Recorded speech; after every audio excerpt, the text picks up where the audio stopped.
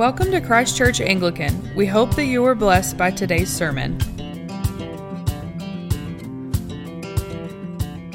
In the name of the Father, and of the Son, and of the Holy Spirit.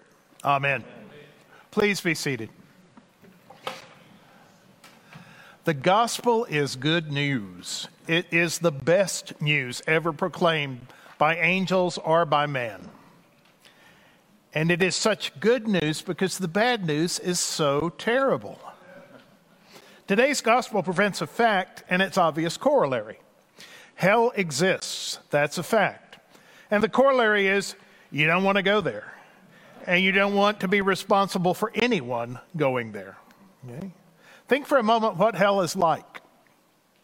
Jesus says it's a place where there worm does not die and the fire is never quenched. Now, if you look at that passage in the scripture, it's T-H-E-I-R. It's saying there's a different kind of worm down there, and it never dies. It is constantly creeping and crawling, and the heat never goes away. The fire is never quenched. It's almost impossible for us to imagine what hell is really like, the true nature of hell, because we cannot imagine a place where grace from God does not exist. It's like, remember Jerry Kramer, the last time he was here, he said the hardest thing to get an American to do is to imagine having nothing. We can't. We cannot imagine having nothing. And yet they are ministering to people every day in the Middle East who have nothing. Well, hell is a place where there is nothing but God's judgment. We may live in a broken world now, but it is still filled with God's grace and His blessings. Try to imagine a place where nothing comforts you or relieves your pain, ever. Anything that now brings peace and comfort to your life is gone, because nothing of God is there except His judgment, and God's judgment without His mercy is unbearable. And there is no possibility of the situation changing or ending. John Wesley, describing the experience of hell, wrote that hell offers no intermission and there is no end. Neither the pain of the body nor of the soul is any nearer an end than it was millions of ages ago. Hell is without God's love, God's mercy, God's grace. Hell is life under God's judgment alone. And this is what every one of us deserves. And without some divine intervention, this is what every one of us will receive. The idea that we can earn heaven by doing good works is so ingrained in our hearts and our minds that most of us, when thinking about the afterlife, will say something like, well, I think I've been pretty good. I think I'll go to heaven. And they're missing the point. Pretty good is not good enough. You see, God is perfect, and His heaven is perfect. And imperfect people don't belong there. Matter of fact, if a God allowed imperfect into heaven, then heaven would go from being a perfect place to being an imperfect place. And that wouldn't be heaven. I read about a youth minister who, in an attempt to describe perfection, presented his youth with a clean and clear glass of water, straight out of the faucet, not from Midland, but from, another place. And he asked them if they would be willing to drink it, and they all raised their hand and said, sure. Then he added, from the nearby bathroom, one drop of water from the toilet into the glass of water. This time, no one was willing to drink from the glass. None of us is clean and clear without a spot of sin. None of us is deserving of heaven. I fear for the person who, like a friend of mine, when she was asked if they were concerned about whether or not she would go to heaven, said, I've lived a good life, and if God does not grant me heaven, then that's His problem, not mine. But it is her problem, and it's going to be her problem for eternity. Even the saints whom we revere did not deserve heaven. The most sainted man I know My grandfather, Henry Smith, was a Baptist preacher here in Texas who literally poured out his life and his love for Jesus and the people in his congregations. And never did he say was relying on what he did to earn his salvation. He would be the first to say that we cannot earn heaven.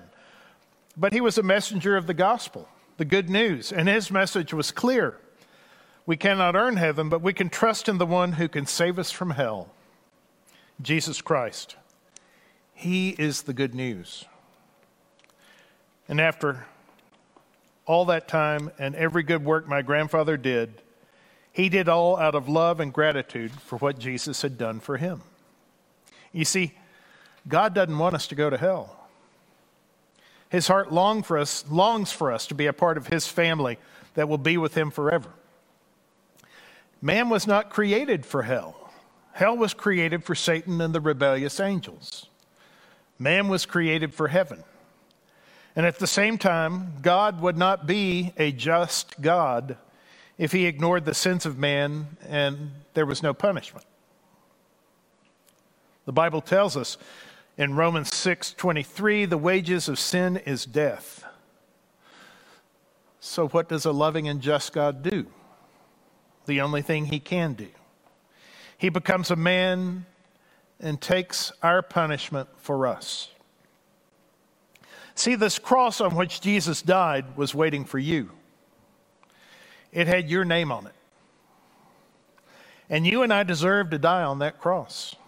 No question about it whatsoever. Our loving God saw that justice demanded we deserved eternal death separated from him. But out of his love, he came into this world to take what we deserve so that we could have eternal life with him in his family. Let's visit a well-known phrase, John 3:16. It's hard for me to think about John 3:16 without seeing some guy in a clown wig at a football game.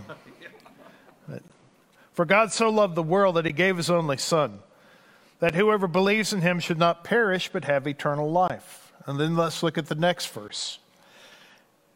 For God did not send his son into the world to condemn the world, but in order that the world might be saved through him. God did not need to send Jesus to condemn the world. It was already condemned by its own actions. The world didn't need a judge. God knew it needed a Savior. And the world was given a Savior in Jesus Christ. And whoever believes in him will not perish, but have eternal life with our Heavenly Father. So what does it mean to believe in Jesus? Well, two things come to mind. First, it means to place my eternal fate in the hands of Jesus.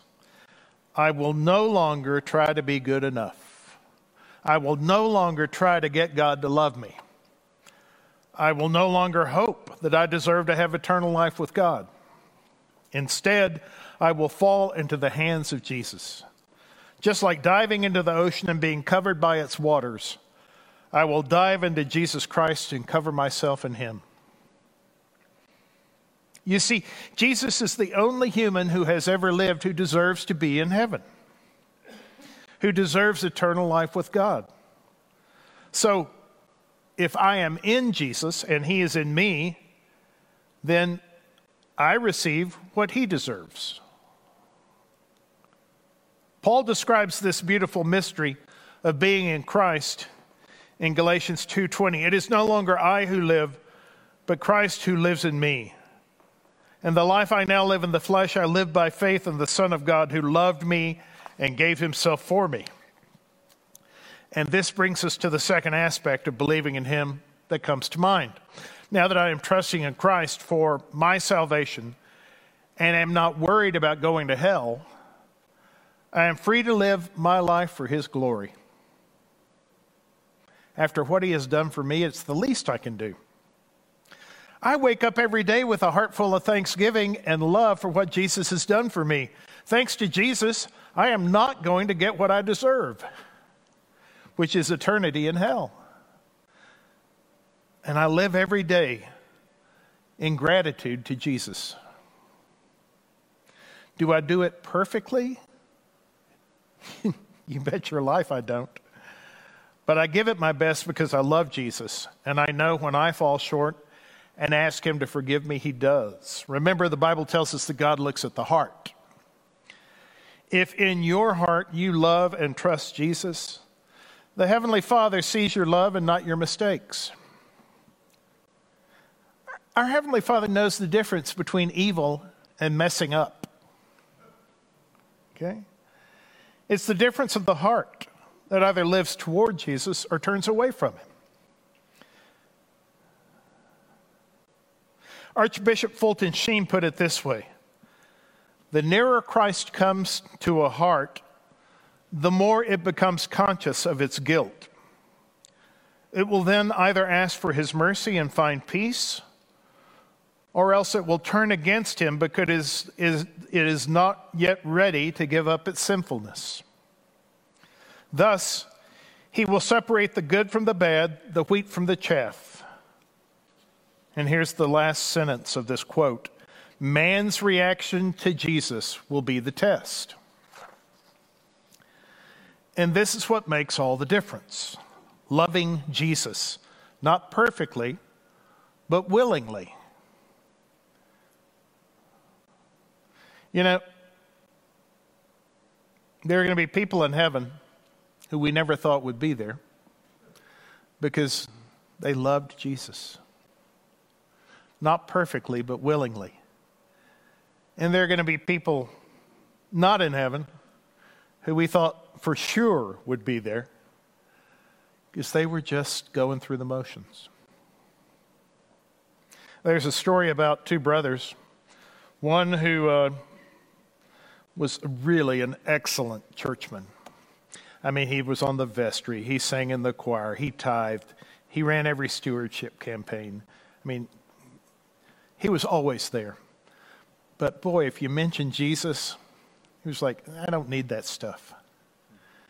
Now, the other brother, he wasn't too sure about everything related to God, but he did love truth. And he would do anything to find truth, and when he found it, he would just turn his life over to that truth and live for it. And as he grew in life, the truth became more and more profound. Well, one day they both died. And the brother who had been this great churchman his whole life stood before Christ and said, "Oh, hell." And he was right. And the other one stood before Christ and said, "Oh my God." And he was right too. James tells us today, so humble yourselves before God. Resist the devil and he will flee from you. Come close to God and God will come close to you. Brothers and sisters, do you love Jesus and trust him? Has he set you free from worrying about eternity? I hope that is true for you. If it's not, know that you can live the rest of your life in confidence that your destiny is with Jesus and with his Father in heaven. And if you truly believe in him, you will not perish, but will enjoy eternal life in his family. It begins with a decision, and then it continues for the rest of your earthly life. Living for him in his kingdom and helping to increase his kingdom on earth as it is in heaven. But don't try to do that before you give your life to him, or you're just working. Only do it when you're celebrating what Jesus has done for you. I encourage you to decide today to receive the incredible gift of salvation that Jesus offers you. Turn to Jesus. Repent of your sins and ask him to live in you as your Lord and Savior.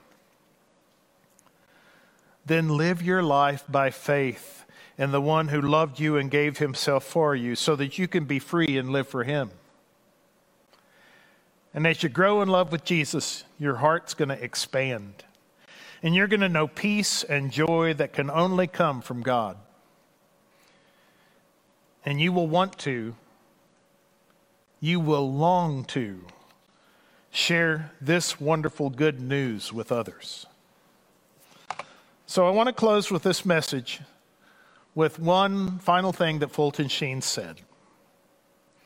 He said, each and every one of us at the end of the journey of life will come to face with either one or the other of two faces. And one of them, either the merciful face of Christ or the miserable face of the Satan, will say, mine, mine. May we be Christ's. Brothers and sisters, may we all be Christ's. In the name of the Father, and of the Son, and of the Holy Spirit. Amen. Thanks for tuning in. For more information, feel free to visit us online at ccanglican.com. We hope you will join us again soon.